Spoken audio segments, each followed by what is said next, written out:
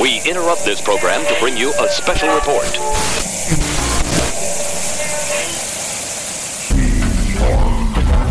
A robot. Hello, everyone, and hello, humans. Welcome to Not a Robot's Marvel Comics Weekly Review Show. Today, we're talking about Mighty Valkyries number 5, Iron Man number 12, Marauders number 24, Last Annihilation Black Panther, Kang the Conqueror number 2, Fantastic Four Life Story number 4, Web of Spider-Man number 5, Black Widow number 11, Fantastic Four number 35, the 60-year anniversary. And on our soapbox today, we've got X-Men Trial of Magneto number 2, Spider-Woman number 15, and Eternals Thanos Rises. My name is Kirk, and I didn't come up with a clever catchphrase today, and I'm joined by our elite panel of judges. We have Brandon. I'm only here because the Avengers are busy this week. And Jessica. I'm Jessica, and if I went bald, I could finally cosplay as Nebula. We're here to read, critique, and review Marvel's weekly releases without any interference from the publisher. If you like our show, you can find us on Twitter at NotARobotComics. You can find me on Twitter at Kirk Hopko, and Jess is there at Jessica Hopko. We answer show mail sent to notarobotcomics@gmail.com. Before we get going, I just want to say thank you to all our Patreon supporters who help out with $1 or more a month, and thank you listeners too. Like, download, and share our episodes so we can get more listeners and bring you more content. You can get access to our Patreon and the rest of the amazing Not a Robot podcast shows at notarobotpodcasts.com. So everyone, before we dive into the round of reviews this week, anything hit the news? I gotta think. I mean, I don't know if there was any kind of crazy Marvel Comics news. I don't think so. I have we met since the last Hawkeye trailer, or since the Hawkeye trailer dropped? Ooh, it feels like it. Honestly, it feels like it could have been 2 weeks ago with how crazy that was. So I don't remember, but I mean, we can still talk about it. Yeah, I mean, we can touch on that. The Hawkeye trailer dropped. I don't know if we've talked about it on the air, but I'm excited for it. Oh, yeah. I mean, I just want to see Rogers the Musical. Yes, yeah. Yeah, I'm a huge fan of Kate Bishop, and I'm excited for them to show her off. And as a Young Avengers fan, who's sort of right there at that sweet spot when the Young Avengers first came about, I'm definitely excited to see them start coming together on the screen. Yeah, it's super cool. And I also saw quite a few references to Matt Fraction's Hawkeye run in that trailer. I mean, there's definitely Lucky the Pizza Dog in there, and hopefully some of the Tracksuit Mafia. Right? Can't wait to see more of them. Yeah, I mean, I don't know how much if they did do that, I don't know how much they're going to lean into the stuff from the book, but it would be nice to kind of to see them really just embrace it and try and do something kind of funny, but also very emotional as well. Absolutely. And then the only other news piece I have, and this has been in the news for a little while, so maybe we should have talked about it earlier, but there's a bit of drama right now with Joe Bennett. Oh yeah, I didn't know if we were going to talk about that, but yeah, it's some pretty nasty stuff. Yeah, for those who haven't been paying attention to the news, there's some Joe Bennett has been doing some things that have been considered controversial, and Marvel has decided to cut ties with him. And I've only barely looked into the pieces, and I can say that, like, I get it. I'm totally on the side of Marvel choosing to cut ties based on these pieces that Joe Bennett has attached his name to. It comes with, as a bit of a bitter pill, as Immortal Hulk has definitely been one of the highlights of the year. Oh yeah, it's unfortunate that I mean, I don't want to put the work over any kind of anti-Semitic imagery that he did. That obviously is far more important to address. But yeah, it is unfortunate that someone like that has such nasty beliefs attached to him. Yeah, and with that, Marvel is, because it's already finished, Marvel has already said that they will still be releasing the end of Immortal Hulk. So we will still be covering it here, especially since we don't want to divorce all of Al Ewing's hard work and the rest of the team's amazing work that went into that book. It's not all spoiled by Joe Bennett. But The other thing, too, that's nice about it is awful that it happened in the first place, but kind of the silver lining of it is that he didn't have anything to do with the story elements, more so just interpreting the story in art. And art is subjective, and you are able to remove art from artists, whereas, like, writing, I feel like, usually has a lot more personal going into it.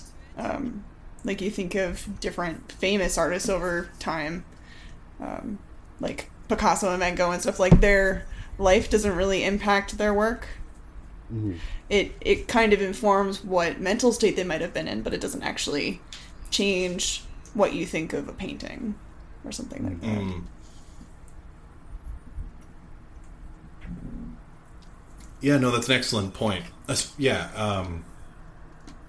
And the writer definitely has a bit more of, when you're reading something that was written by someone, a bit more of their worldview comes across than when it's just their art. So Yeah. I get what you're putting down. So on that happy note, All right. Did we mention the Wolverine game, the trailer that came out? I don't remember. No, we didn't. Yeah, at PlayStation's event a couple weeks ago. Probably not even two full weeks, but yeah, no. At the PlayStation Showcase 2021, they and this was a little over a week ago, about 10 days ago. They released more of a teaser. I don't know if I can really call it a trailer, but basically announcing that that they would be releasing a Wolverine theme. Well, not Wolverine theme. Wolverine is the central character, but a Wolverine game for the PS5 from Insomniac Games. And I mean, the teaser looks really cool. Mm-hmm. Obviously it doesn't show any gameplay or anything just yet, but it's a fun little teaser for people who are interested in a new game, and I'm definitely going to check it out. Yeah, myself as well. I'm excited by that trailer. I'm excited by Insomniac at the helm. Their Spider-Man games, both Spider-Man and Miles Morales, have been excellent. Just so good. Yeah. And so Insomniac being at the helm of this one is really good. As much as I'm one of the only fans out there for Crystal Dynamics' Avengers game. Yeah, you're really really in the minority on that one. All I've heard from people is supposedly how bad it is. I've not played a second of it, but I feel bad. I mean, I don't know. I'll have to check it out at some point. I feel like the campaigns are all really enjoyable. Like, they feel really good. And then once you get to that, the game expects you to play it like Destiny, and that's where it becomes a write-off. But for a full-price game, I spent 15 hours as the Avengers blasting through a campaign and then eventually fighting MODOK and crazy villains like that. Not a lot of them, but I felt good. Tony feels good, Thor feels good, Cap feels good, Hulk feels good. And since the DLC have come out all free, Hawkeye, Kate Bishop, and now Black Panther, they're all dope characters to play as. And the Wakanda map is a lot of fun. The game's getting bigger, and they've promised that more content is going to keep coming out into next year. So I'm looking forward to it. But I am excited to see Crystal Dynamics not being at the helm of every Marvel game. Yeah. I still look forward to the team that's putting out the Guardians of the Galaxy game next month. Because I believe that's the team that made the Deus Ex games. And they're, once again, a slightly different team, and interested to see how they handle it. Yeah, well, that actually did remind me, speaking of Guardians of the Galaxy, I have a bit of sad news, unfortunately, and that is that after the big, giant crossover event that they've been doing right now in Guardians of the Galaxy, the book will unfortunately be coming to its end after issue 18. It's a bit of a sudden one, but I think it was, it was kind of in the water, given that the book basically hadn't been solicited for 2-3 months at that point. And they didn't really put out any announcement for it. I checked and looked at the releases for next week and clicked on Guardians of the Galaxy, and it just said final issue under it. And I was like, oh, there it is. So. Oh, well, that's a heartbreaker. Yeah, so I mean, I guess on the plus side, at least we got a really good book while we did, but it'll kind of be sad to see it go. I'm hoping they have something in the works coming up soon.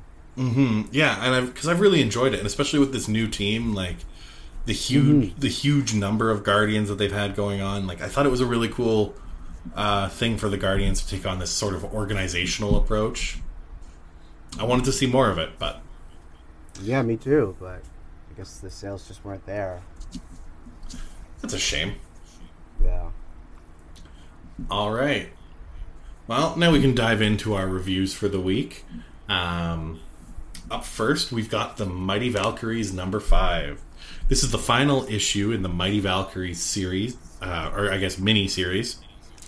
And this features the culmination of Jane and Valkyrie essentially going to Hell to face off with Hela and her wife for the kidnapping of the children that disappeared back in issue 1.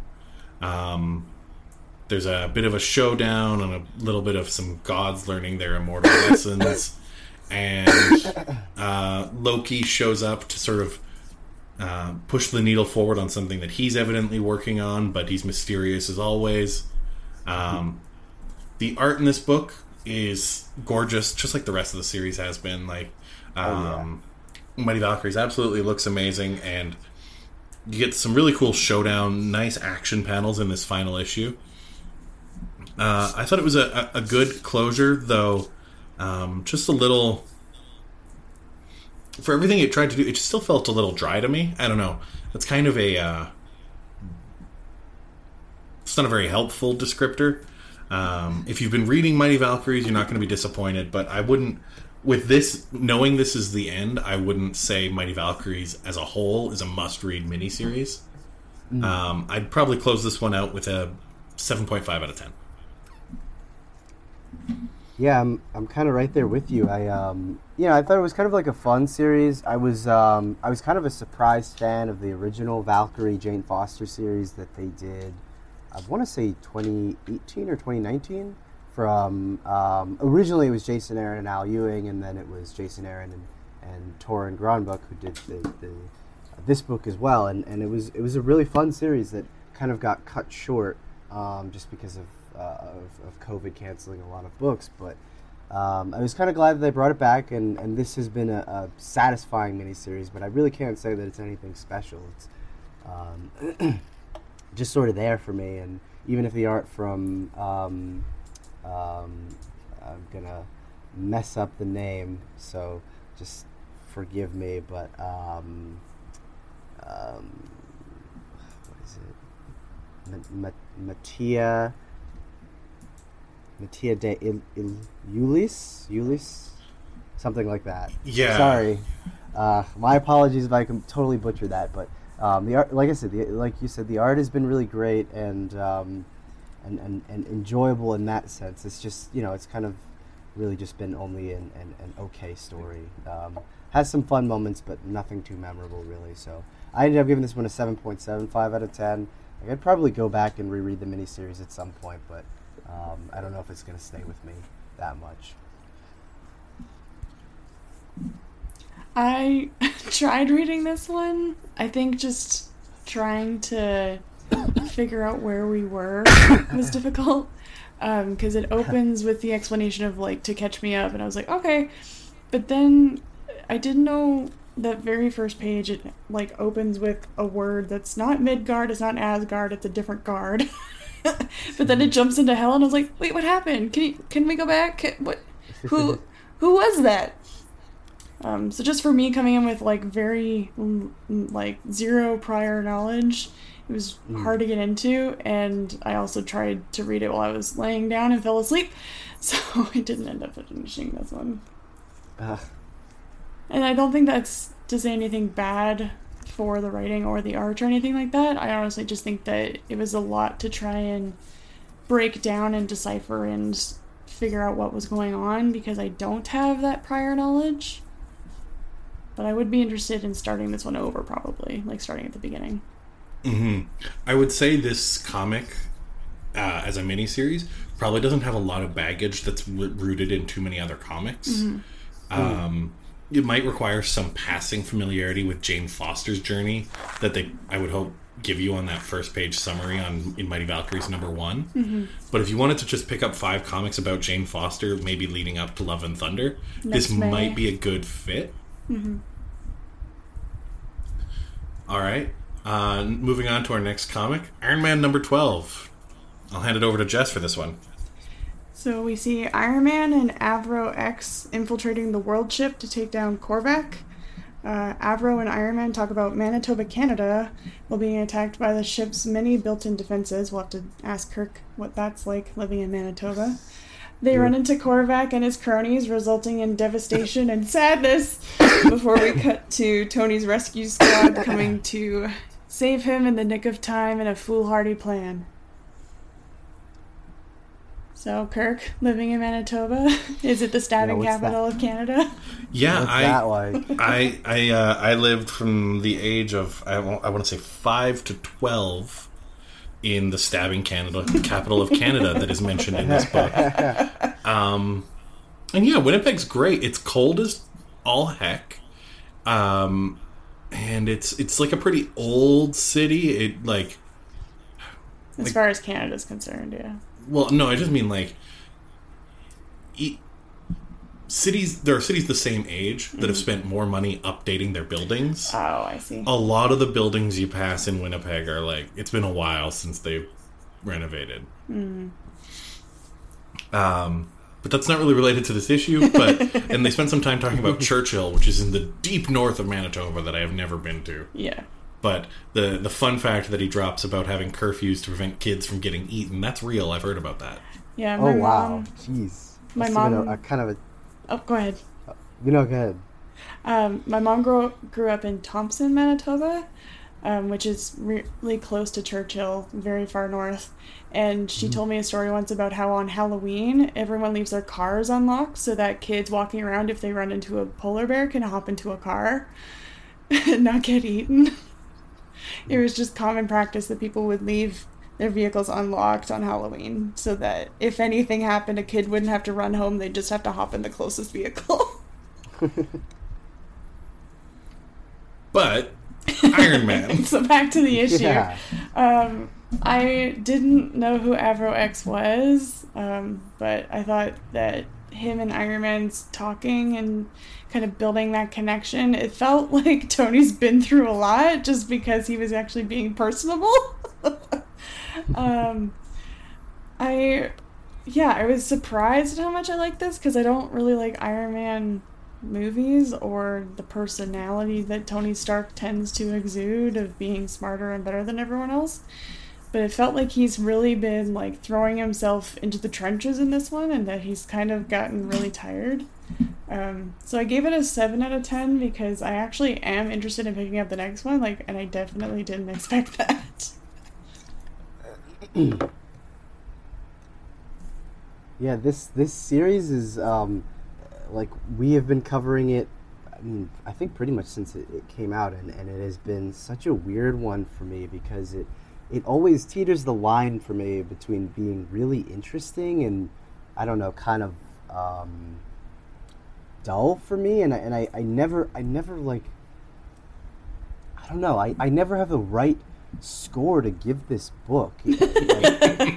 I think when we first started covering it, I would just kind of give it a question mark out of 10 because I was like, I think there are things that I like, but there are some things that I don't really like, and I think that's mostly just the writing. It never lands in a full way for me where I can't say I fully like it or fully hate it. So I don't know. Like I've been reading this book for 12 issues and I cannot score it. It's been a year and I still can't score it. So this book still gets a question mark out of 10 for me. Like there are things that I think are really cool, and there are things that are just kind of yeah, sure, and that's all I got. I'm sorry. I wish I could be more precise about this book, but it's so bizarre. Mm-hmm. But I also did not know about Avro X, and I think that's cool.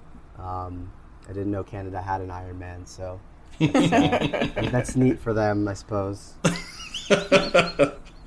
Yeah, this book was... I don't know. The Iron Man series, I've been like... It just keeps missing exactly where I want it to sit, but only just. I've not been a fan of how Tony's been written in this series to date, really. Mm-hmm. I found Tony doing his own thing. Like, there was a couple panels where they were talking about Canada, which I swear I liked for more reasons other than they were just talking about Canada. But it actually felt... from Canada. Yeah, we might be biased. But it actually felt like Avro and Iron Man were talking. Mm-hmm. Tony was like, oh, hey, where are you from? Like, it was very much...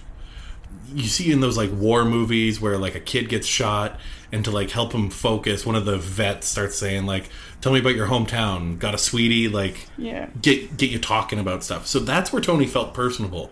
But that only lasted for, like, 2 pages. That's true.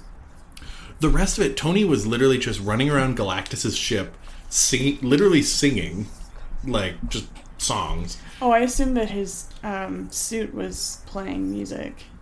That's equally likely. It wasn't actually clear to me. Oh, okay. But he was sort of kind of ignoring his co-star, which has been sort of the theme with this series, is that they put some really interesting characters on his ship that have been trying to help him for like 5 issues now.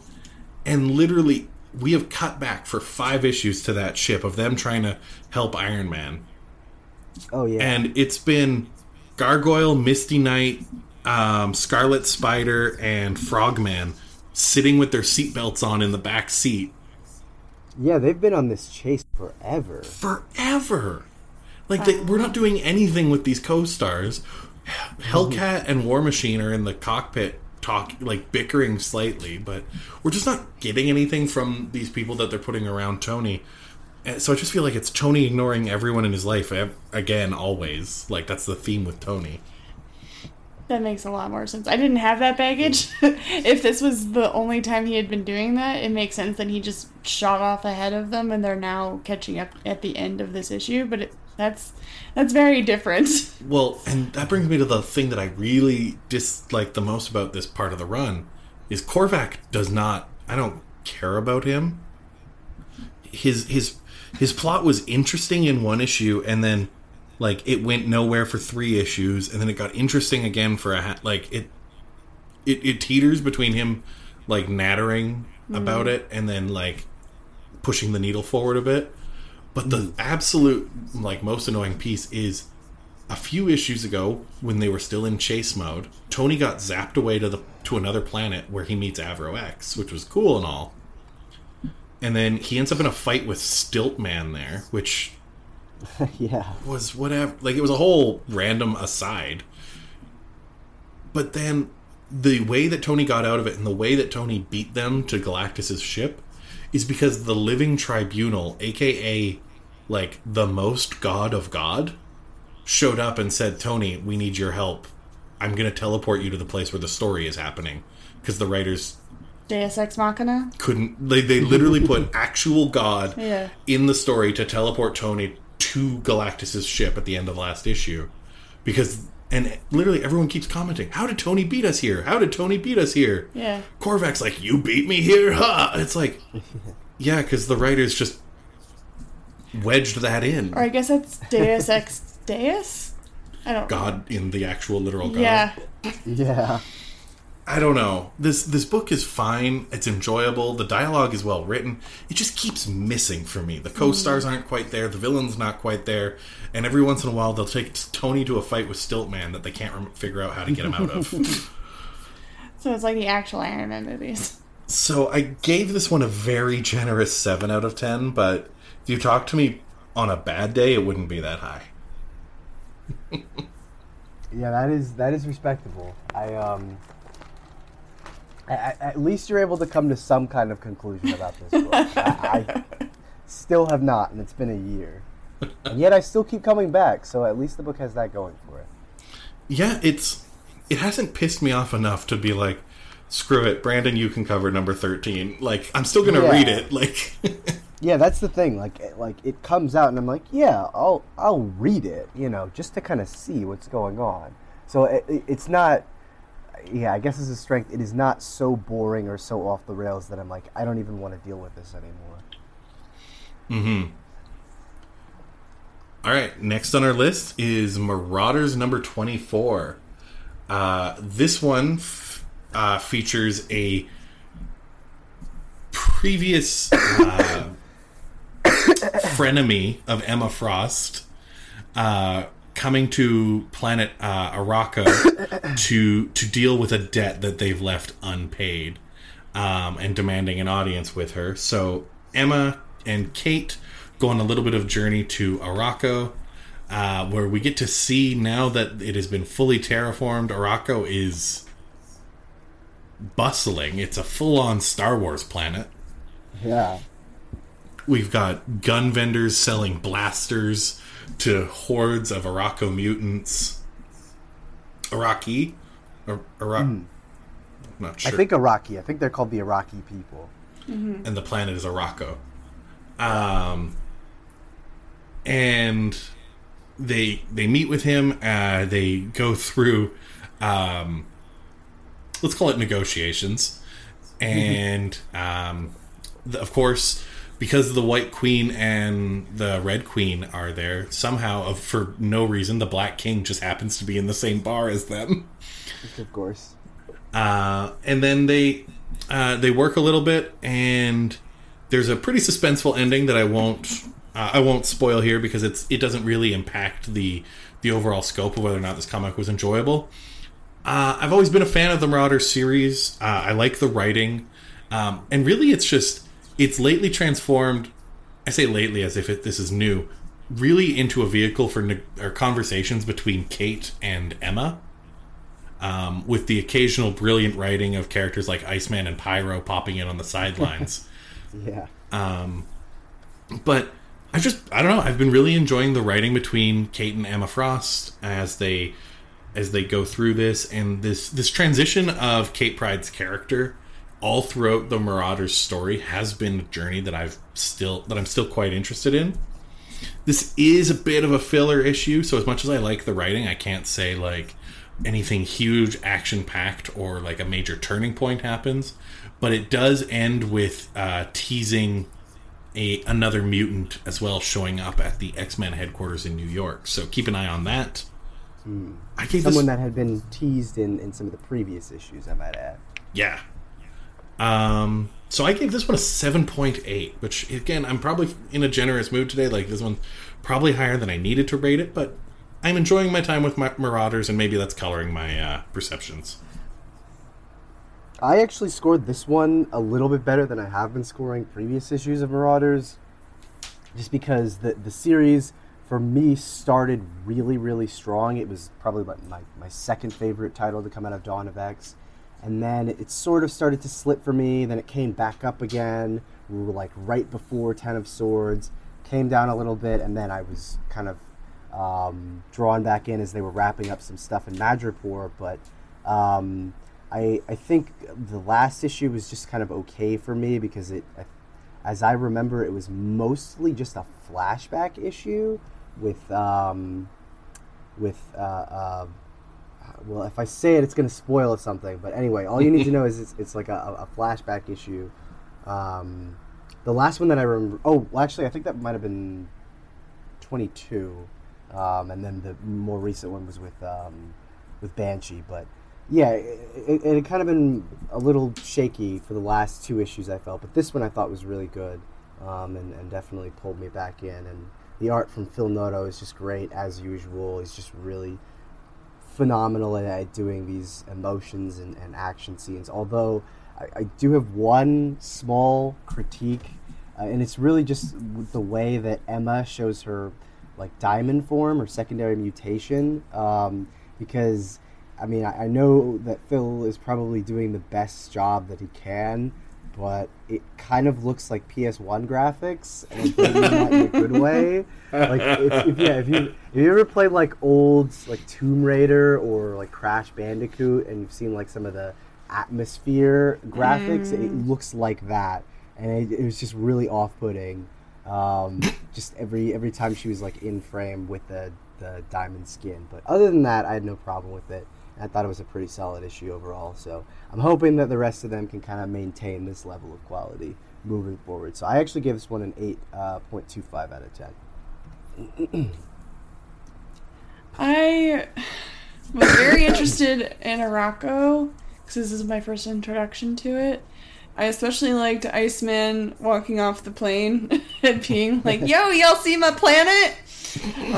And Pyro having none of it. But once it got to Emma and Kate, I don't really have any attachment to either of those characters, so I wasn't as interested. And then I was intrigued by the ending, but more so just in a confused way. Like, I know that with Krakoa, they've got ways to get out of stuff, worst case scenario if someone died. But I just don't... I don't understand the way that we left things in space before jumping back to New York. Like, it felt like it was very, like, and as you can see, this thing is about to happen, and we're not going to tell you about it. We're going to move on. And I'm like, what? And then I didn't have any attachment to New York. I didn't know that it had been foreshadowed. I don't know who that character is. So I assume that I will enjoy the next one more. So yeah, for me, I gave this one like a 6 out of 10. Like, I would probably recommend Marauders to other people. For me, I think I need more info for it to really be like hook, line, and sinker. Awesome. All right. And now I'll pass it over to Brandon for Last Annihilation Black Panther. All right, my pleasure. 1 second.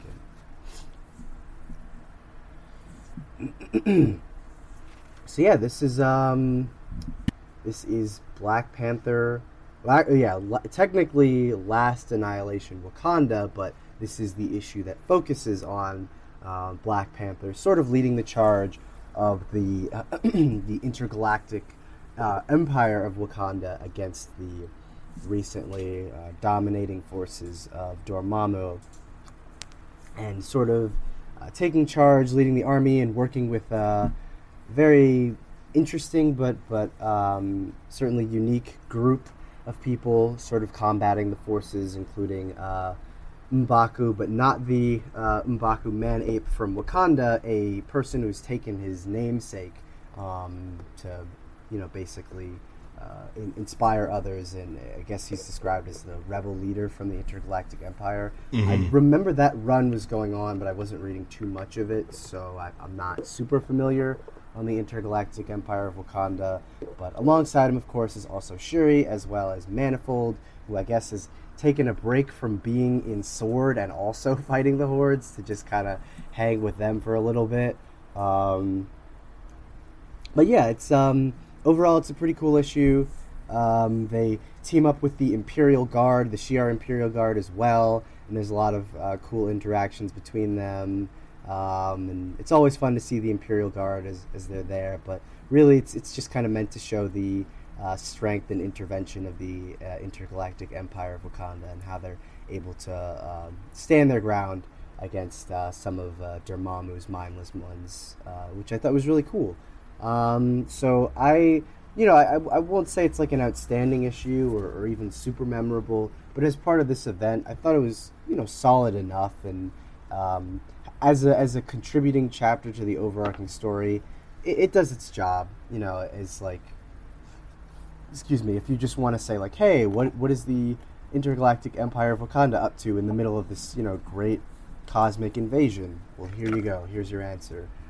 So, it's just kind of fine for that reason. Nothing too great, but nothing too bad. I really like the art. I thought it just showed a lot of the, large scale action really, really well. And I love this artist's rendition of the Imperial Guard. I just thought it was really cool, especially Smasher and Guardian.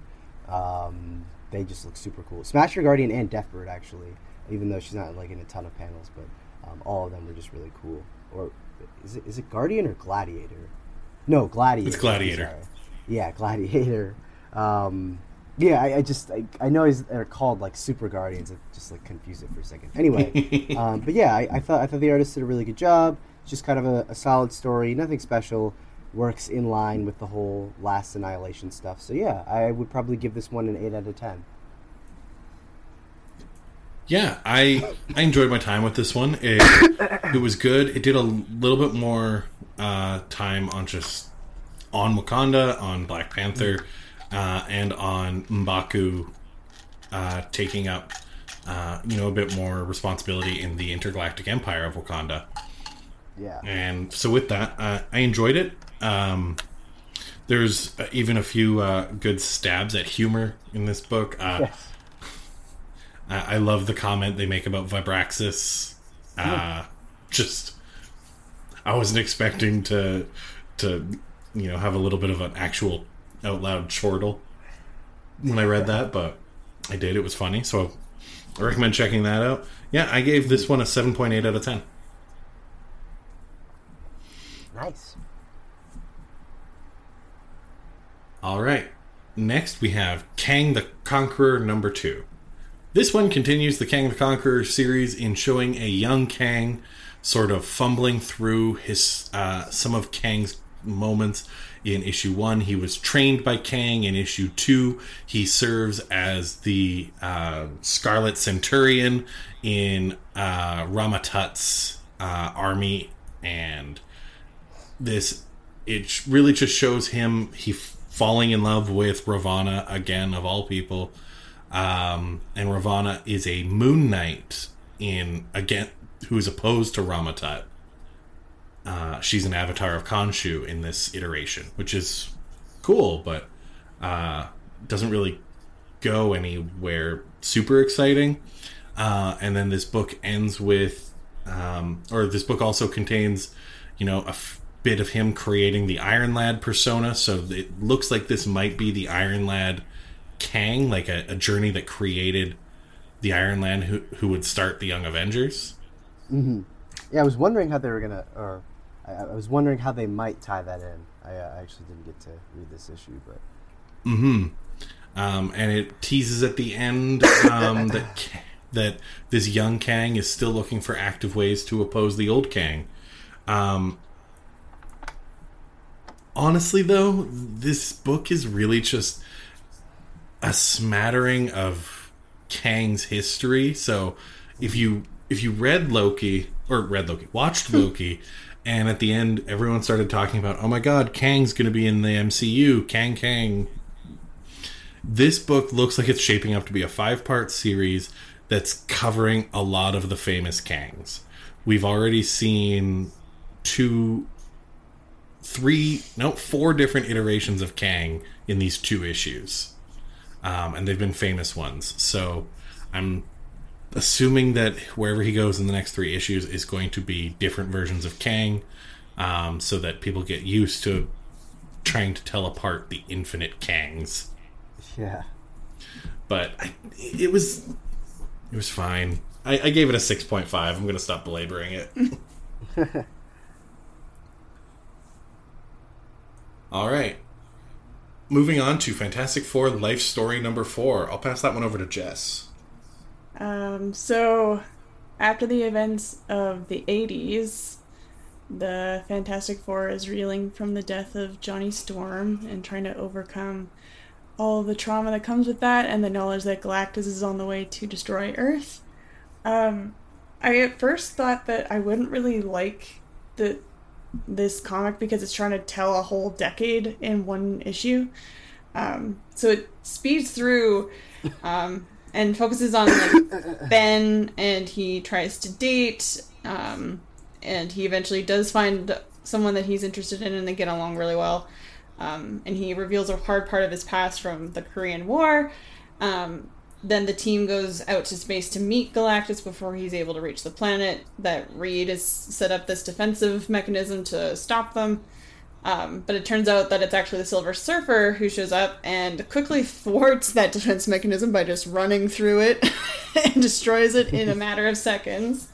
Ben tries to fight him and also loses, so then Silver Surfer lands on Earth to announce when Galactus will be here, which is in another 10 years, and then he takes off. I thought it was, like, super sweet, well-crafted kind of, like, episode of their lives. It really did focus on Ben, and then a little bit of Sue and Reed's son getting married. Yeah, I was surprised. I think that's honestly, like, the best way for me to give it a good score is if I'm surprised. Like, if I go into it expecting it to be awful and it's cute or just has an element that I wasn't expecting. So I gave this one, like, a 7.5 out of 10. Like, I definitely would read the next one because they did this one so well.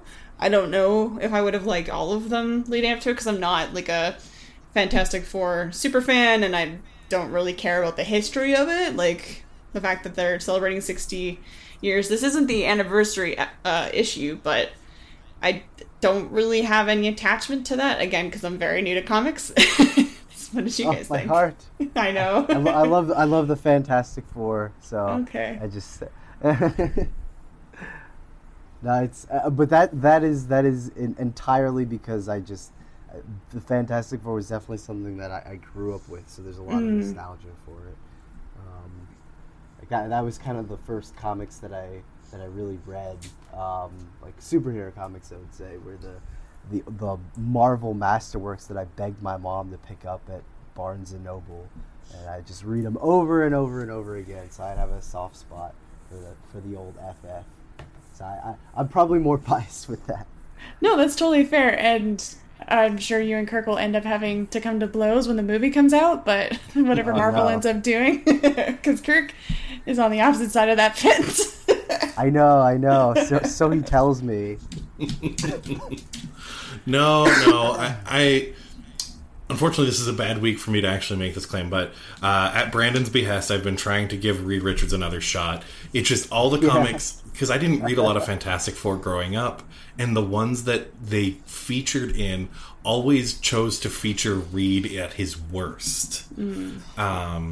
This is often, unfortunately. Yeah, and so it really drilled home this, like, my young comic self was just kind of, like, stumped by why the Fantastic Four was a thing. Why it was popular. Because every time I got to meet them, their leader was a dick. And you just go into the corner and cry.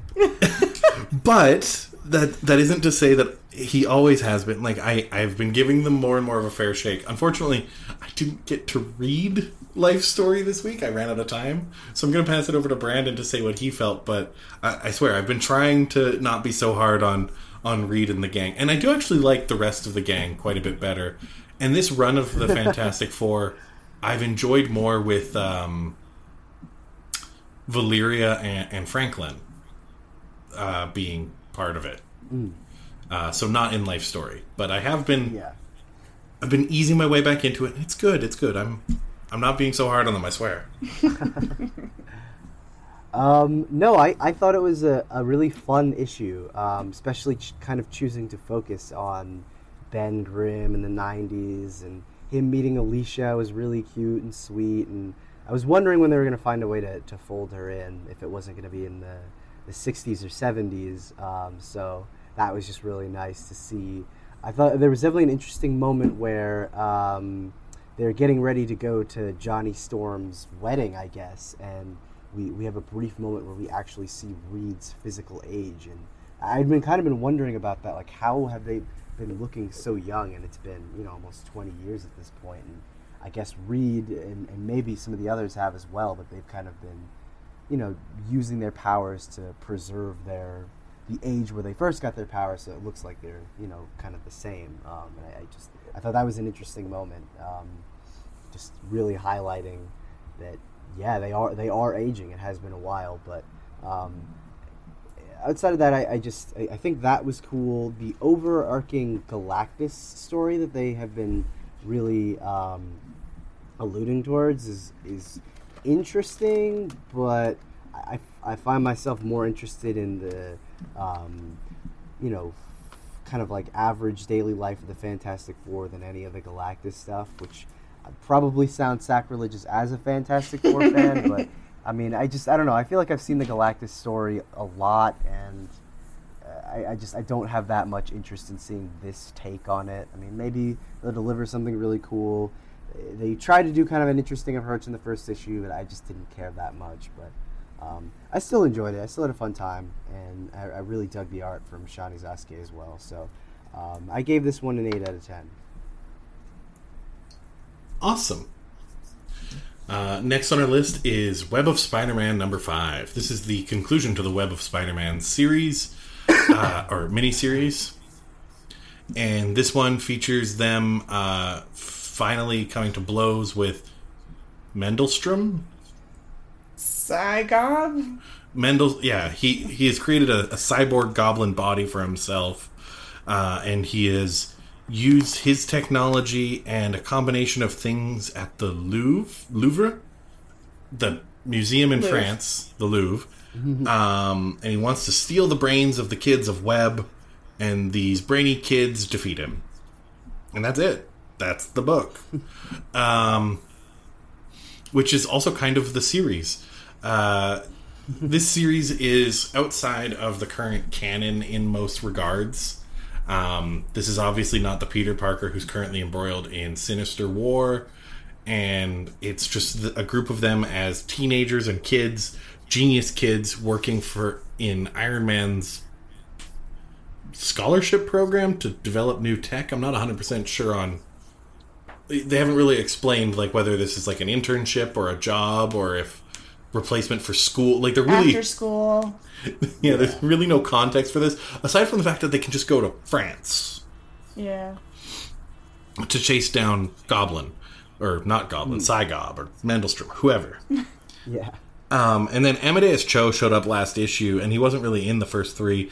And I'm always a big fan of Amadeus, but he really just shows up in this one to be just like another smart young person who Has muscle. just shows up for the final fight. Like he was never really included in Web, but now he's just part of Web. So much so that when everything ends with its tied up nice little bow and there's a photo of the gang, he's just part of the gang now. Which cool, yeah, I love Amadeus, but I don't know. This book didn't do anything particularly well. I don't know. I gave it a 6. It's fine, and if you're looking for a Spider-Man miniseries to buy for like a kid, like probably age 8 or 10, and you don't want them to have to like figure out any drama. This is Peter Parker trying to figure out when he can change into Spider-Man without anyone seeing him. This is a series with other smart characters that you might get questions about. They might say, who's Squirrel Girl? Who's Moon Girl? They might ask about the other characters in Web, but they don't have comics. Yeah, it's fine. I don't know. I'm gonna be hard on the series. It's them taking Spider-Man again to just his own story outside the current canon, which sometimes works, but I feel like that's the type of stuff that really encourages people to be jaded with like trying to get into comics. When there's 2 Spider-Man comics released 1 week after the other, and one of them's just not even in the canon, I don't think that's a good play, but maybe I'm just too hard on it. I don't know. That does seem a little weird. So last time I read this, I rated it very poorly. So we're back again. I don't like this series because my least favorite parts about Peter Parker are teenager, I need to hide my identity from everyone, which is not a smart play, especially as someone who lied as a teenager to parents. Like, one, it just adds more stress to your life. 2, like, yes, having a secret from like the majority of people makes sense. I'm not saying he needs to reveal his identity like Tony Stark, but when you can't even, like, tell the other superhero people that you're currently in, like, this internship with that you're Spider-Man. Also, they're all so smart. How do they not realize that they lost Peter, gained Spidey? They're all just sitting there like, huh, where'd Peter go? And Spidey's like, I'll call him. Guys, your IQs have to be better than this. Otherwise, I don't believe that you're actually smart. Yeah, and also, like, weaponizing the Louvre pyramid to be a photon laser beam. What? It's a photon recombinator or something like that. Ugh. I don't even know what that means. I don't even know science, and I know that's not right. That's not how it works. I will say, though, that, like Kirk said, if I knew any 6 to 13-year-olds, I'd give them this comic. And I also will give, like, a teeny tiny little, like, award. There was an excellent message that Squirrel Girl said. She said, it's not about being smart, it's about being curious, asking questions, and studying what you learn. And that, I think, is a really good message for kids. Again, that's why I would give this to kids. But me as an adult, I'm like, 3 out of 10, guys. Don't waste your time. It's not gonna do anything. It's boring for, like, us. Like, it doesn't check out. It doesn't make sense. But if I was a kid, I would be like, heck yeah, they're in Paris. This is cool. What's that? What's the Louvre? What's this pyramid thing? Ooh. Like, there are things that if I didn't know things about the world and about Spider-Man and all these different things, I would be interested in. But I'm not. I can Google stuff. I have my own phone. So I don't like it. Plus, there was an error on a page where it seemed as though the first 2 lines of the text box should have been removed during editing, but it still made it to final print because the sentence didn't make any sense. So, I just didn't like it. I did not even read this issue, so I have no context for any of this, but based on all I've heard so far, I don't think I'd read this issue I don't think I'd read this series since, like, the first issue, and I probably won't be coming back based on all the feedback it's gotten so far. Yeah, I think there's a market for this comic, but I honestly don't know that the market for this comic is comic readers. I think it's a great, like, gift to a kid if you don't know what to get them, and maybe they'll become a comic book reader later. Like, and, like, I'm surprised actually that Marvel Comics doesn't do that they don't have a, like, kids corner of the week or something, because I think that would be cool if they started, like, here's our, like, weekly releases, and in the kids corner, Web of Spider-Man, like, so that it's very clear with the way that it's titled and on the cover that adults wouldn't waste their time or money. I'm just, that would be my recommendation, because I think it's good to have comics for kids. Like, I very much enjoy graphic novels. Like, there are mediums for everyone, and some people learn better with pictures, and comics is that medium where it is more adult than, like, children's books, but it's still easy to digest. Yeah, well, and I've run into that criticism before where, like, I should have been paying more attention, but when we reviewed, this is going back a little bit ways, Thor and Loki's Double Trouble, it was essentially a children's book series as a comic book about Thor and Loki getting into antics around Asgard. Loki turns into a horse and tells Thor, you know, if you were a real tough guy, I bet you could steal this thing. Like, just generic children's book antics. And when I picked it up, I didn't know that. I didn't Google anything beforehand. I didn't know that Double Trouble was something Marvel had done before that was specifically, like, a children's book. Because that's what this vibed on really hard. And them not being upfront about that led me to, like, when I got to the end of it, I was like, what's the point of this? Like, I had to go back in my head and justify that, like, okay, this obviously isn't aimed at me, but why doesn't it say anywhere else? Why doesn't it signal who it's aimed at? Yeah. Like, it doesn't have, like, a logo that says, like, Marvel Kids or Marvel something. I don't know. All right. Jess, I'm going to hand it over to you for Black Widow number 11. So we open this comic with the Widows having taken down, or tried to take down, Apogee. They get everybody but he gets away. So Yelena is overseeing Anya and Lucy doing some sparring.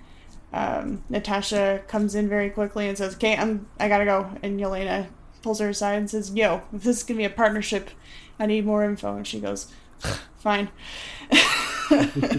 So Natasha goes to a cobbler to get some spy stuff and give him some new requests. She wants to try and find her husband and son, and he asks if she's sure, and she said, "Yep." He gives her a lead for where to find Apogee. He sends her to, as he said, some creepy Cirque du Soleil meets old-timey freak show twins. And she takes Elena along to that one. And Lucy and Anya seem to look on in, like, lovingly horny affection because they're all dressed up to go to this very fancy Cirque du Soleil type show. So they meet with the twins. The twins are super creepy. I thought it was really cool. They have this fight scene, which is really cool. Natasha and Yelena are able to outsmart them and get more information about where to go next for Apogee at the Golden Gate Gala, which we'll see next issue. It was nice for me to see Natasha bending her walls to let Yelena in. We get some of the same older sister relationship that there was in the movie that just came out in July, so it was familiar, but still fun. It was nothing revolutionary, but I really enjoyed it, and I look forward to the next one. So I gave it an 8 out of 10. Nice, yeah. I thought this issue was a fine issue. It was a filler issue. Like, it was between 2 points of action. Like, we just wrapped up the Apogee thing, and then this is them getting the piece of info they need to go and actually really wrap up the Apogee thing. Which was cool.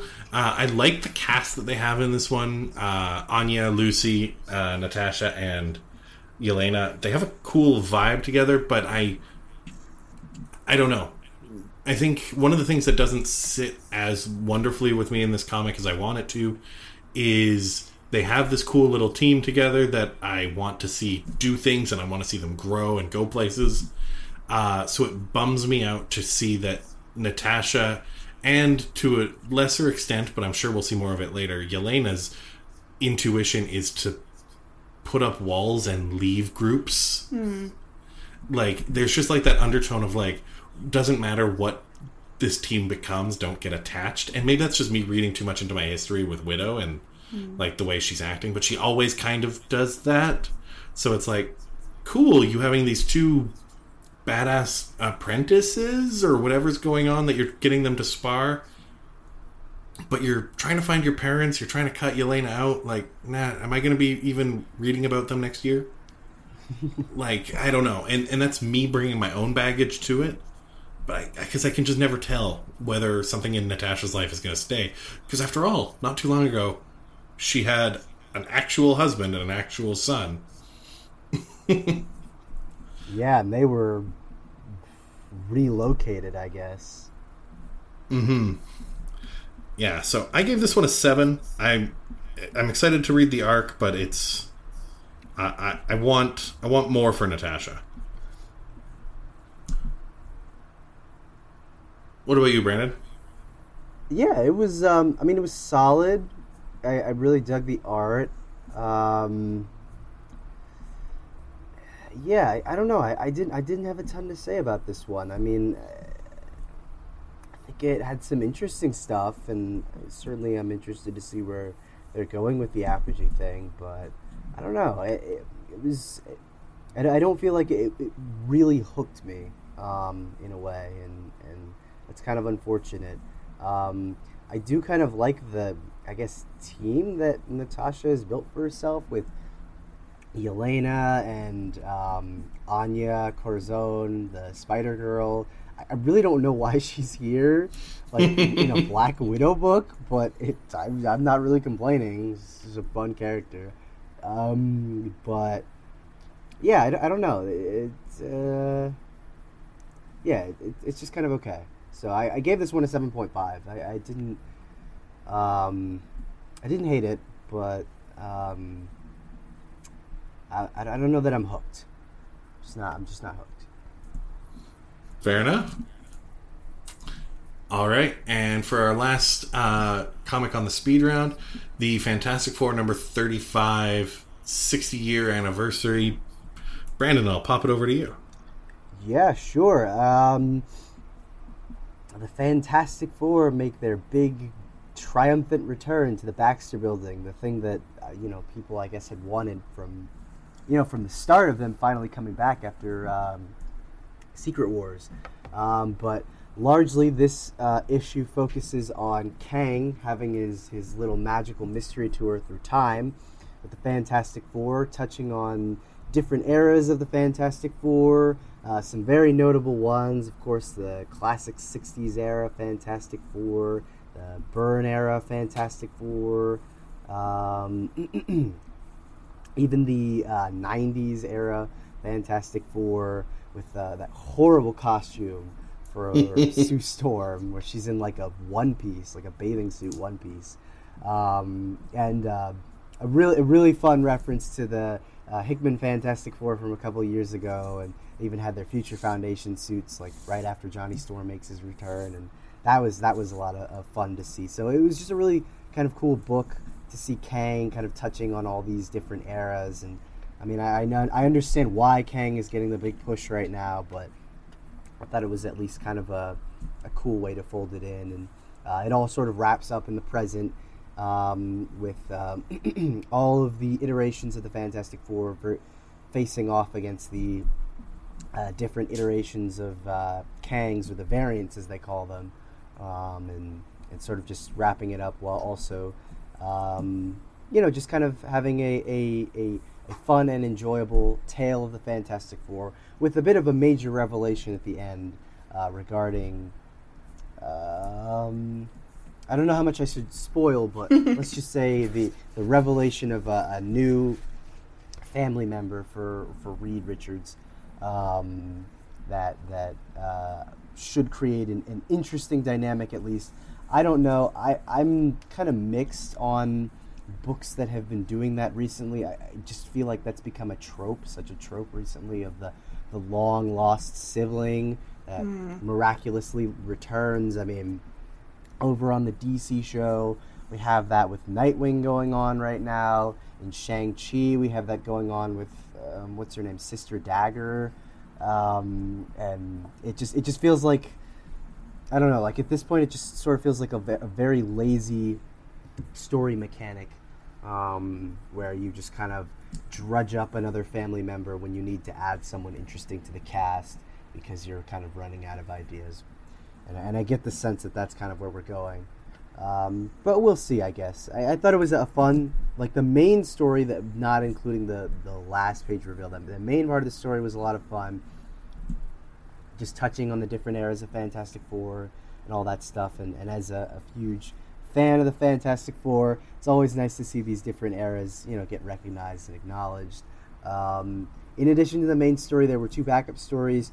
I did not get a chance to read them, but I mean, they look pretty cool. I know one is from Mark Waid, who had a really great run on Fantastic Four in the early 2000s. So hopefully when I get some more time, I'll actually get to read that story. But overall, I did enjoy the main story, and I'm hopeful that some of these story elements will continue to be interesting. But on the whole, this run of Fantastic Four has not been the best, in my opinion. It has had its moments, but really hasn't been that memorable. So as an anniversary issue, it was a fun way to tie a lot of the history together, but I do wish that I could say more nice things about this run overall. So I ended up giving this particular issue an 8 out of 10, but I do hope the run kind of picks up moving forward.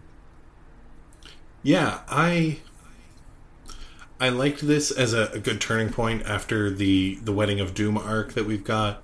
The main story in this one I quite enjoyed. I didn't read any of the secondary stories in this one, but I highly recommend people check it out. They put a lot into this 60th anniversary issue, and there's a lot of good stuff in it. I just didn't have the time myself to cover it all.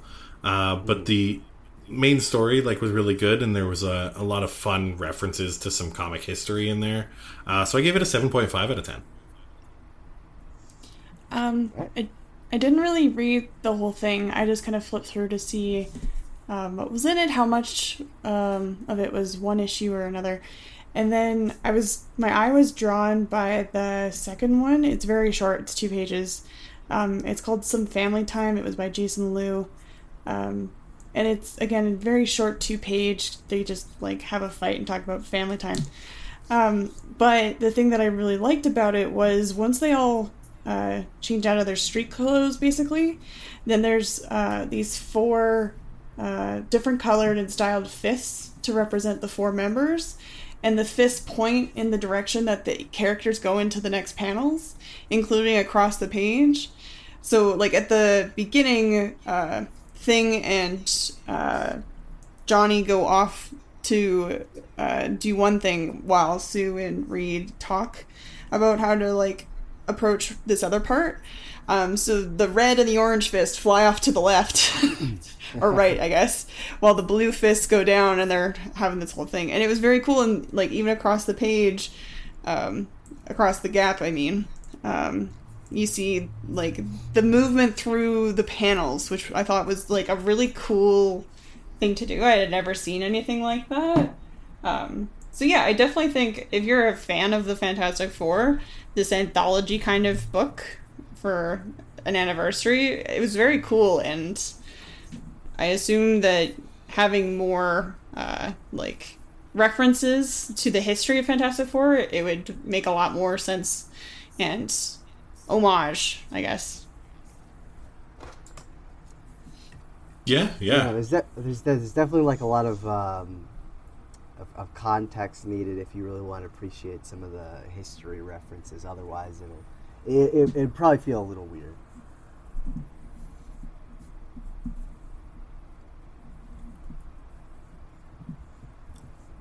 All right. So now we're just going to take a short commercial break before we dive into the soapbox. After these messages, we'll be right back. Now, back to our program. So now we're at our soapbox segment, just a few comics that we wanted to spend a bit more time on than in our speed round. And we're going to start that off with X-Men Trial of Magneto #2. This comes to us from writer Leah Williams with art by Lucas Werneck, color by Edgar Delgado, and lettering by Clayton Cowles. This one continues Magneto's and some of the relatives of Wanda's grief over the death of the Scarlet Witch, as well as we get to see some of the investigative attempts both of X-Factor trying to track down who might have killed Wanda, and how or how not it might have been Magneto. As well, we get to see a few glimpses of Xavier using some questionable methods with Hope to try and get the information from Magneto's mind on whether or not he did it. And there's a lot going on there. Meanwhile, the Avengers visit Krakoa to try and recover Wanda's body, and we get to see potentially what I might call the biggest, like, signal light that the mutants are still not being 100% above board where they should be, in that they're using massive amounts of illusion to essentially dupe the Avengers, completely concealing Arbor Magna from them using the power of the Cuckoos. We do get to see Tony trying to flirt with Emma Frost, which, I mean, who wouldn't? But failing completely. Gotta shoot your shot. And then with this one, it culminates in a big showdown between Hope waking up Magneto and telling him, do not let the Avengers take Wanda's body. And so he goes out and he throws down and he fights a good old-fashioned Magneto fight, which we haven't seen a lot of in the Krakoan age. Aside from Empire, I don't know if we've seen Magneto rise up and really just master of magnetism a big group of heroes. No, not like that. It's really only been for the big moments. Like you said, during Empire, during during Planet Size X-Men, of course, where he helps terraform the planet. But yeah, no, not a ton of huge Magneto moments. So yeah, and so this one culminates with a very large spoiler that I feel like we have to talk about because like I think it's a pretty big deal. So I'm gonna stop right here and briefly say that if you don't want to be spoiled on Trial of Magneto, I think it's a pretty good book. And if you don't want to be spoiled, just skip ahead a hot minute or 2 or 10 or something. But all right, spoilers are starting now. Wanda comes back middle of this fight and says, "All right, everyone, calm your shit," and just immediately goes to macking on Vision. yeah, bit of a strange twist. Yeah, no kidding. All right, before I go into full spinning my tires on like theory and stuff like that, what did you guys think of this book? This was like, I mean, this series, it's so funny. I had actually planned to skip this series. I mean, I didn't know if we were going to go into too much detail, but I kind of dropped off of X Factor, and, you know, I wasn't as interested in it. So I was kind of like, Trial of Magneto, whatever. But the first issue just really impressed me, and I think the second issue was even better. I think it really just deepened the mystery of what's going on with Wanda. But even more than that, it's also kind of digging into, well, this whole problem occurred on Krakoa. What do we do about it? You know, obviously we have to call the Avengers and all these other people, but there's so much more that a death like this triggers that, you know, we're not even fully equipped on how to handle it, and there's just so much going on that I find fascinating, and it's just really well presented and really well written so far. So I'm really into it. This is, I think, probably my favorite issue this week. And I gave it an 8.5 out of 10. I hadn't read the first one. I knew that Kirk really liked it, so I was curious if jumping into the second one I'd have lots of questions. But I just wanted to read to you my notes, because they're like limerick, basically. So my notes are, so Wanda is dead. Great, I hate it. Drama, drama, drama. The fuck? The fuck? What? Give me more! So, Wanda is probably like my favorite Avenger from my exposure to her in the MCU. And WandaVision, like, I've wanted to cosplay as her since Age of Ultron, but trying to find a red long leather jacket in my size is very expensive. But yeah, I just was super bummed. I was like, ugh, why do I even want to read this? She's not even here. This is stupid. But then she came back, so it felt like the universe was like, you know what? I don't want to punish Jessica for finally reading some comics. Let's bring her back. So I gave this a 10 out of 10 because it left me wanting more, and that's all I need to get a perfect score. Well, I think we're all over here kind of hoping that Wanda can come out of the other side of this just a little bit better. She's really been through the ringer probably for the past like 16 years at this point, really ever since House of M. Yeah. And kind of been the mutant punching bag, if you will, where ever since decimating half their population, actually I think more than that, it's kind of been like the, mutant pariah, and no one wants to talk to her, and she's shunned, and I mean, earlier on in all the Krakoa stuff, they were telling basically ghost stories about her, so the great pretender. Yeah, exactly. So hopefully she can come out of the other side of this, in a better place. Mm-hmm. Yeah, so first off, I really liked this issue, and shout out to a couple moments that I didn't touch on earlier. North Star, by the way, when Magneto was threatening North Star's like human husband, and he was straight up like, "I will kill all of you," but like if anything happens to him, like just. North Star is kind of a dick. I read about him in the Pride anthology. Like, don't get me wrong. I mean, he probably has earned his place with how powerful he seems. But yeah, it was all about him and his husband like admiring him and their really pretty house. So when I saw them again, I was like, oh yeah, oh, you are angry. But like, shout outs to him, and shout outs to just so much of this comic. Like, it was really interesting. It kept me on all the way through. But I'm really curious if the end of this series is going to overturn some of the long running Wanda drama. Mm-hmm. Because, and this is me going full tinfoil hat now. I think the Wanda that just came back. So there's a panel in this comic where Wanda is like monologuing about being connected to the magic and that she can, it's like hinting that she can bring herself back. And then at the end of this book, she's back. Yeah. That's not the same Wanda. The Wanda that came back kissed Vision. Wanda and Vision broke up like 12 fucking years ago. Yeah. Wanda has not... This is an old Cerebro copy of Wanda that Hope went and resurrected with the Five. I think that might be it. That's dirty. I think we're going to have two Wandas, and there's a small chance that coming out the other side of this, we might even get, God help me, like, it would be so exciting if we could, a mutant Wanda. That's hopefully all I want. I want her to be a mutant again. End the drama. It's entirely possible that this Wanda, the Wanda that just returned, is in fact a mutant, and it'll be interesting if they have kind of a mic drop moment in the next one where she can kind of just walk through a gate effortlessly, and that will pretty much be clear evidence that she's a mutant, as only mutants can walk through the gates.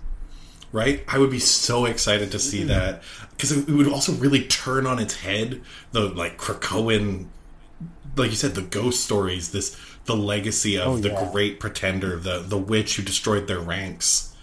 Like, take her from the myth and take away the monster and bring her back to where she started.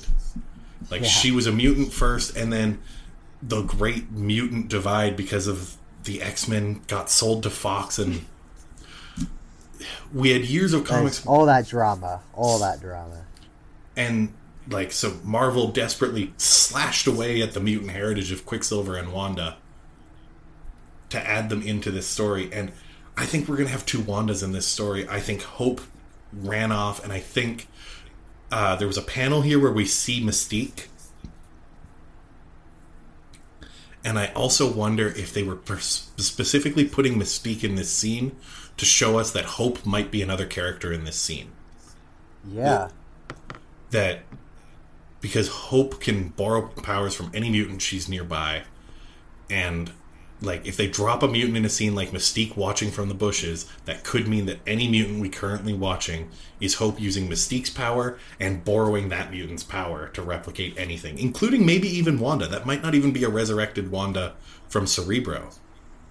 But the fact that she went right to putting her tongue in Vision's mouth indicates that I think this is an old version of Wanda's memories.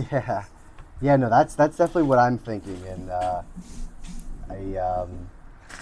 it'll be really interesting to see what the implications of that are. I'm sure some people are not going to be happy that Hope, used Cerebro so recklessly to resurrect Wanda without permission, and all that stuff. So yeah, I'm here to see what happens next. I really am. That was my first thought when I saw Mystique, because isn't she trying to get her wife back, but they keep telling her no because she needs to keep doing Black Ops missions for them? Yeah, Xavier and Magneto have really been kind of keeping her on a leash and basically dangling the metaphorical carrot that is destiny in front of her and saying, we'll resurrect your wife at some point, but we need you to do this and this and so well, you didn't really succeed, so we're gonna basically need you to keep doing our dirty work forever. Yeah. So I'm curious if Hope did everything that you guys just laid out, that Mystique's then gonna turn around and be able to use this event as her excuse to get Destiny, because they're not using the resurrection system as faithfully and true to their word as they said they would.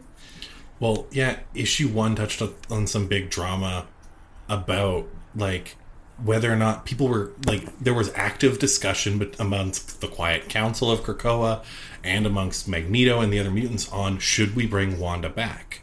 A mutant killed Wanda on Krakoan soil. There exists reason enough claim, and even a Cerebro copy of Wanda, because she was once backlogged into Cerebro, that they could bring her back. But then, and I mean, oh, sorry, go ahead. No, go ahead. No, I was just going to say, I mean, one of the members of the Five, Proteus, is, and that was the thing that always kind of confused me. It was one of the members of the Five, Proteus, is literally a reality warper, which, I mean, that doesn't really have any kind of clearly defined logic to it. So, by all accounts, you could probably resurrect Wanda's husk as a mutant. I'm sure it could be achieved. Mm-hmm. Well, and same with, like, we had Franklin Richards using his reality warping to make himself a mutant for a while there. Yeah.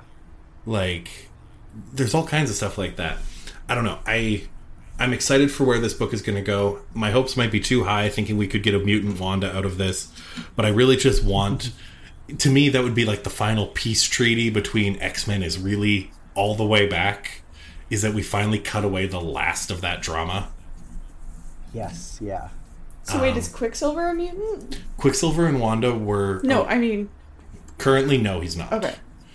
Right now, we've been convinced that Magneto just adopted two powerful kids and told them they were mutants or something. Yeah, it's just with this whole Cerebro part and resurrecting or alternate version of Wanda, that means that she would be a mutant, but Quicksilver wouldn't, by your logic, right? Technically, yes. They would have to do some comic bookery to turn Quicksilver into a mutant as well. Okay, as long as it's not an evil twin, then I think we're at a soap opera. So. Yeah, and I gave this one an 8.5 out of 10. I really like this book. Nice. All right. Next on our list, we've got Spider-Woman, number 15, brought to us by writer Carla Pacheco, artist Pere Perez, and lettering by... Sorry.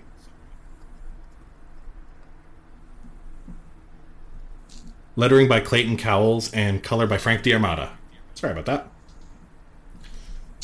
So in this comic, Jessica Drew is awakens in a helicopter. Is that this one? Yep. But she rushes back home to protect her kid, and Lindsay fights off a horde of bad guys. And then she brings them with her to meet up with Rebecca at the university, I think. And yeah, I just really enjoyed the fight scene of Spider-Woman in her apartment in this comic. And that's what I wanted to talk about. My favorite moment was on page 12. There's the, like, typical onomatopoeia of comics of, like, put, but it's showing what she did and where she hit this guy in the onomatopoeia. Like, it basically makes itself into these little banners across this guy's body. So you see a fist to his head, a foot to his chest, in the, like, whoosh, pow, like, all these different sound effects. And I thought that it was just so well done. Drawing and all this stuff. Like, it was so beautifully done. And then I also liked... I think this is the first time that I've really seen a woman in a comic that I relate to body shape. Rebecca talks about how her parents met, and it illustrates it, of course.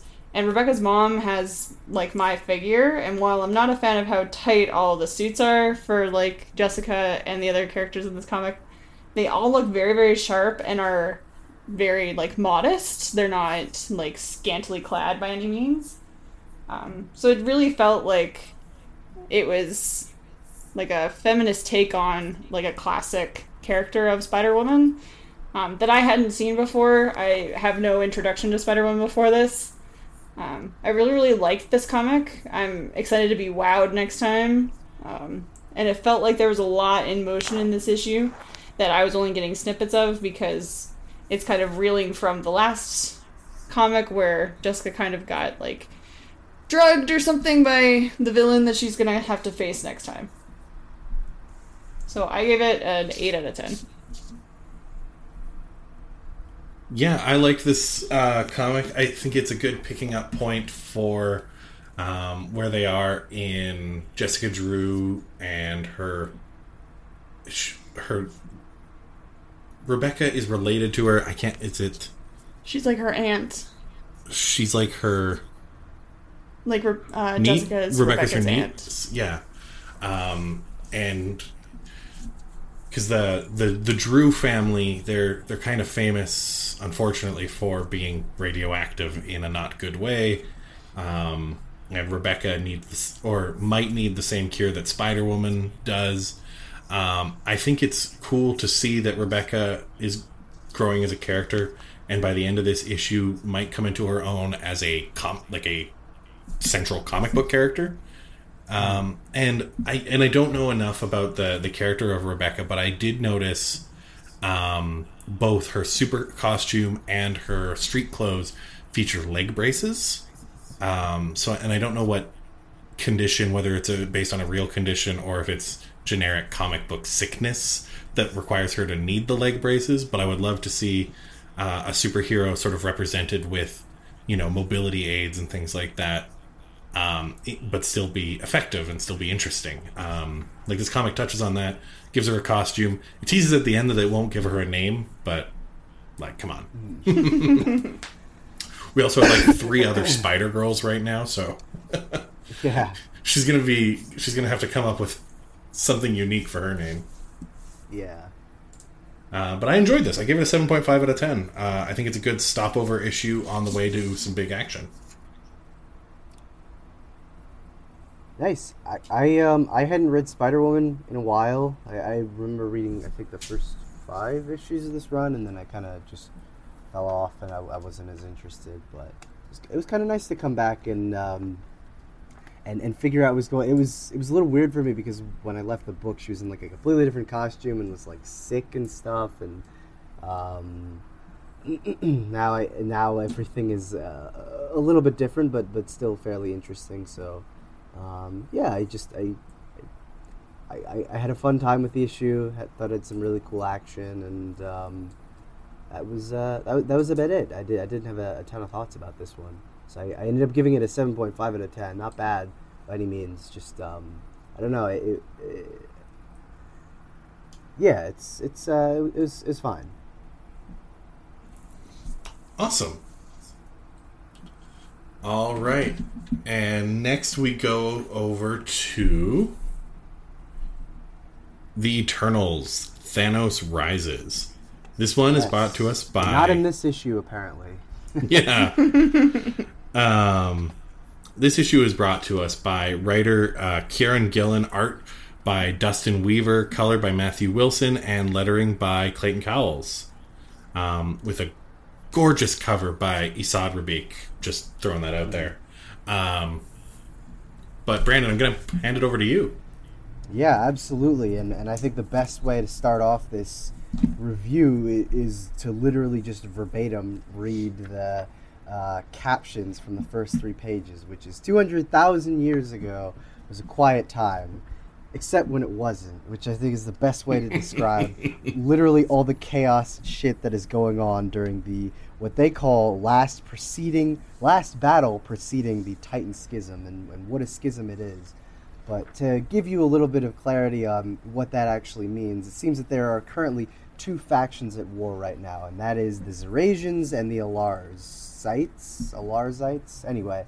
And basically, the main source of their frustration is the idea of Eternals reproducing and increasing their lineage.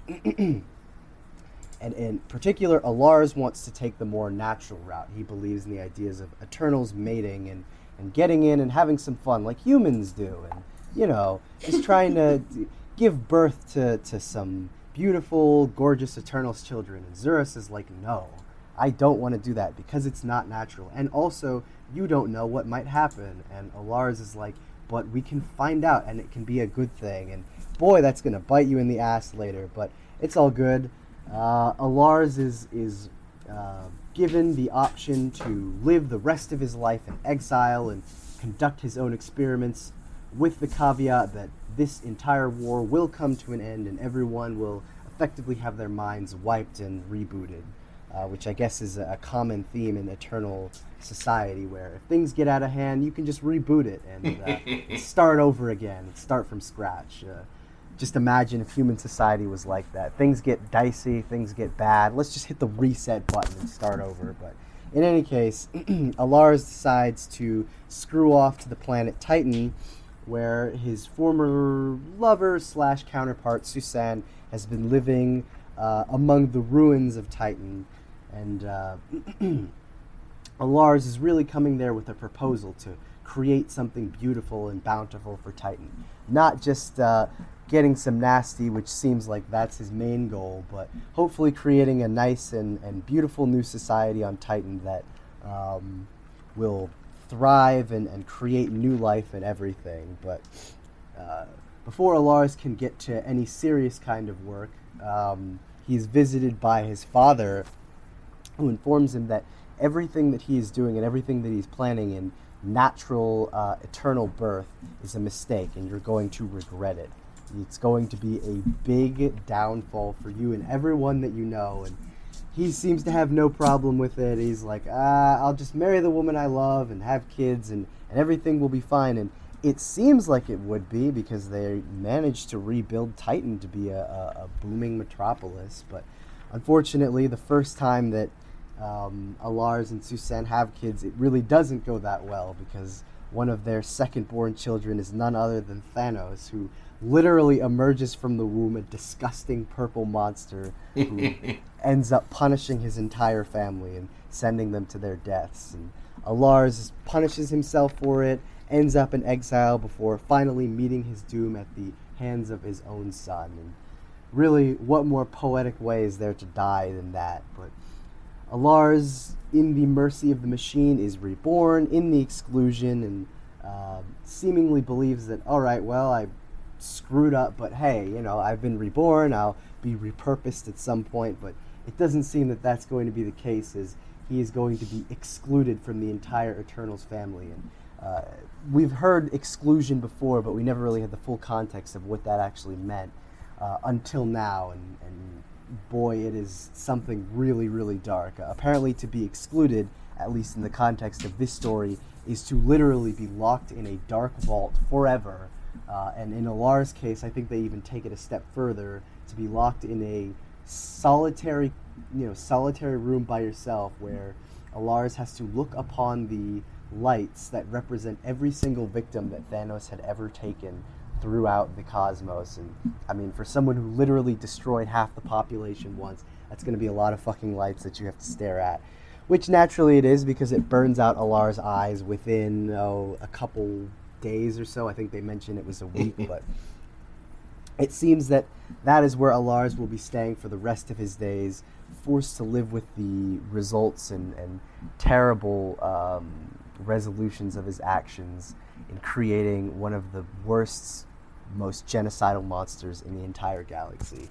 But I thought this was a pretty cool story. I mean, it was a very lore heavy, and I mean, if you have been reading the main Eternals story so far and you're looking for something that is going to advance the story, this is certainly not that. For a book called Thanos Rising, it literally has nothing to do with Thanos at all, so if you find yourself being a little bit disappointed in that, especially considering that Thanos is featured pretty prominently on the cover, this issue is probably going to be a little weird for you. But in terms of kind of like a fun exploration on Eternals lore, I thought it was pretty well done, and I really love the art from Dustin Weaver and Matt Wilson. It just has these gorgeous landscapes and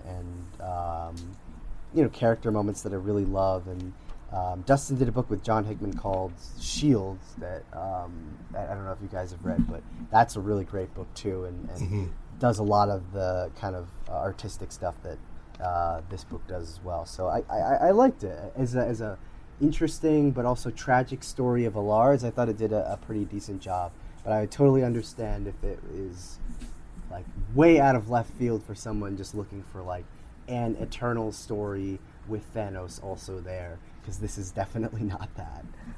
But I still dug it, so I gave this one an 8.25 out of 10.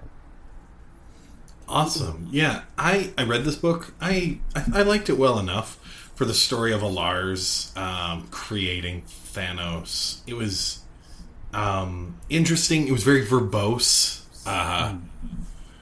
which sort of worked against it in its beginning piece with Alars and Zuras.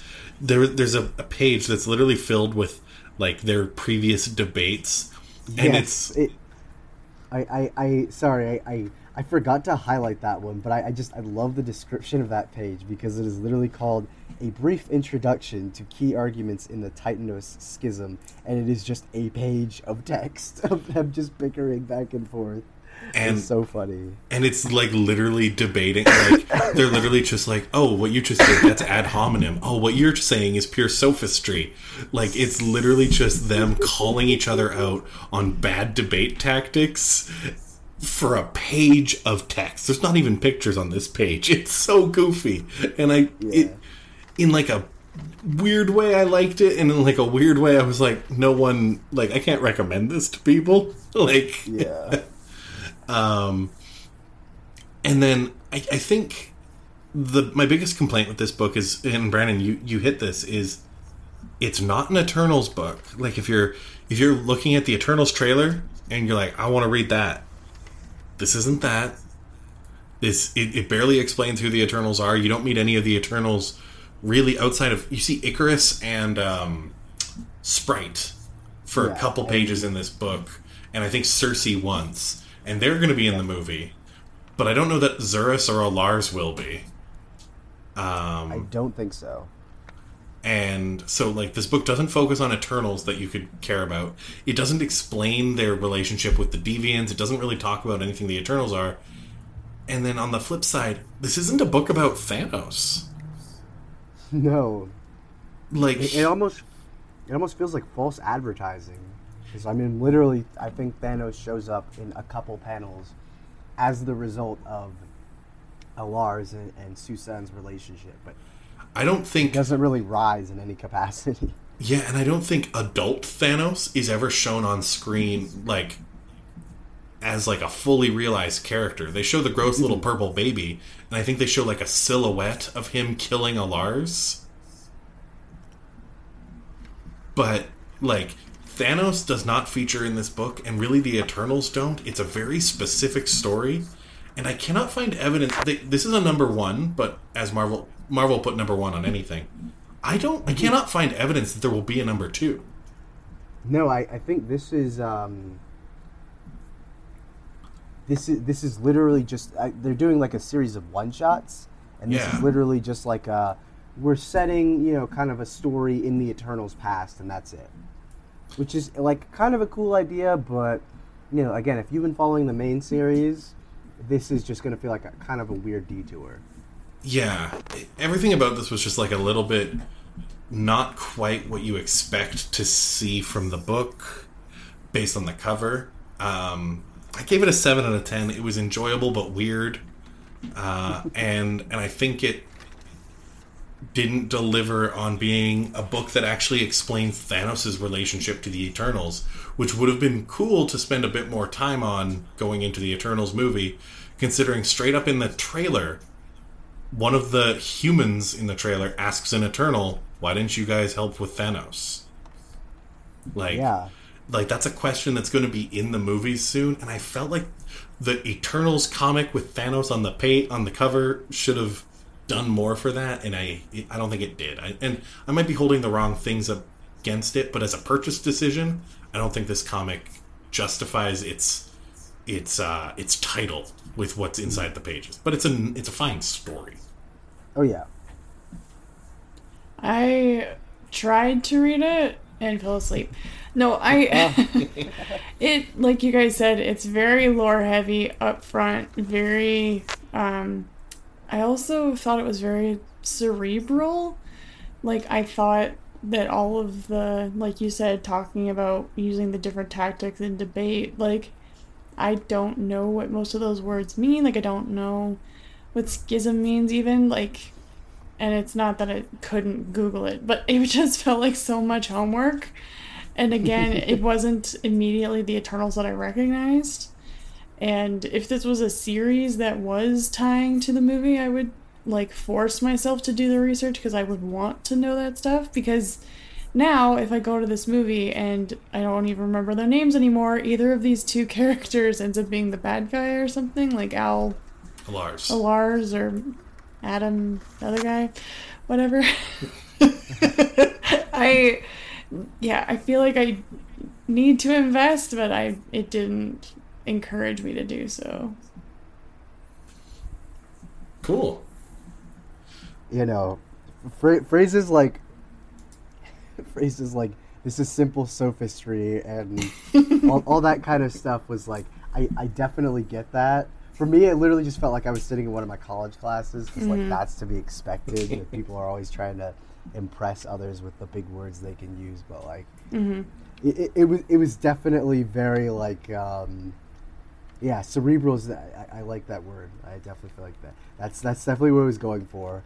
Where it's like we're smarter than you. We've been alive for 1,000,000 years. Yeah, exactly. All right. That's the last of our comics this week. So now we can recap what we can go through what our favorites were this week, our least favorite, and what's our favorite panel. Jess, do you want to go first? My favorite this week was Trial of Magneto. My least favorite was Web of Spider-Man. My favorite, panel was the Spider-Woman, where she's literally like, punch! And you see her fist in his gut. All right. Brandon. My favorite book this week was also Trial of Magneto. My least favorite... I don't know. I mean... I'd probably give it to... I didn't read Web of Spider-Man, and none of them were really bad, but... I didn't score Iron Man 12, but I feel like if I had to, that would probably be the weakest one I read. But my favorite moment of this week definitely has to go to Eternals Thanos Rising, the double-page spread of just like all the Eternals just in action, and one of them's riding like a mechanized dinosaur, and it just looks so cool. Like, even if you have no idea what's going on, like, that's just an awesome image. Yeah, for sure. Yeah, my favorite, we're 3 for 3. My favorite this week was Trial of Magneto. I love that book. Honorable mentions going to, I think, Marauders probably is my second favorite this week. I don't really have a lot of big pulls to give out. My least favorite... lowest score I gave to Web of Spider-Man, but thinking about least favorite, I am far less likely to purchase or recommend purchasing Kang than I am Web of Spider-Man. Web of Spider-Man has an audience. I don't know where Kang sits. Like, if Kang 3 doesn't wow me, I don't know that I can finish out the series. And I did finish out Web of Spider-Man, which says something. And then my favorite moment, I think, is in Trial of Magneto, Magneto versus Polaris. There's a cool panel of, another father-daughter drama in the midst of Trial of Magneto. Mm-hmm. Well, that's the show. Thanks, everyone, for listening, and thank you, Jess and Brandon, for tuning in and reviewing some comics. Yeah. I want to thank everyone and remind our audience that you can get access to our Patreon and you can learn more about what it offers, as well as all the great shows that Not a Robot is putting out every week over at notarobotpodcasts.com. With that said, as always, there's only one way we say goodbye around here. Until next time. Be good to each other. And don't be a robot.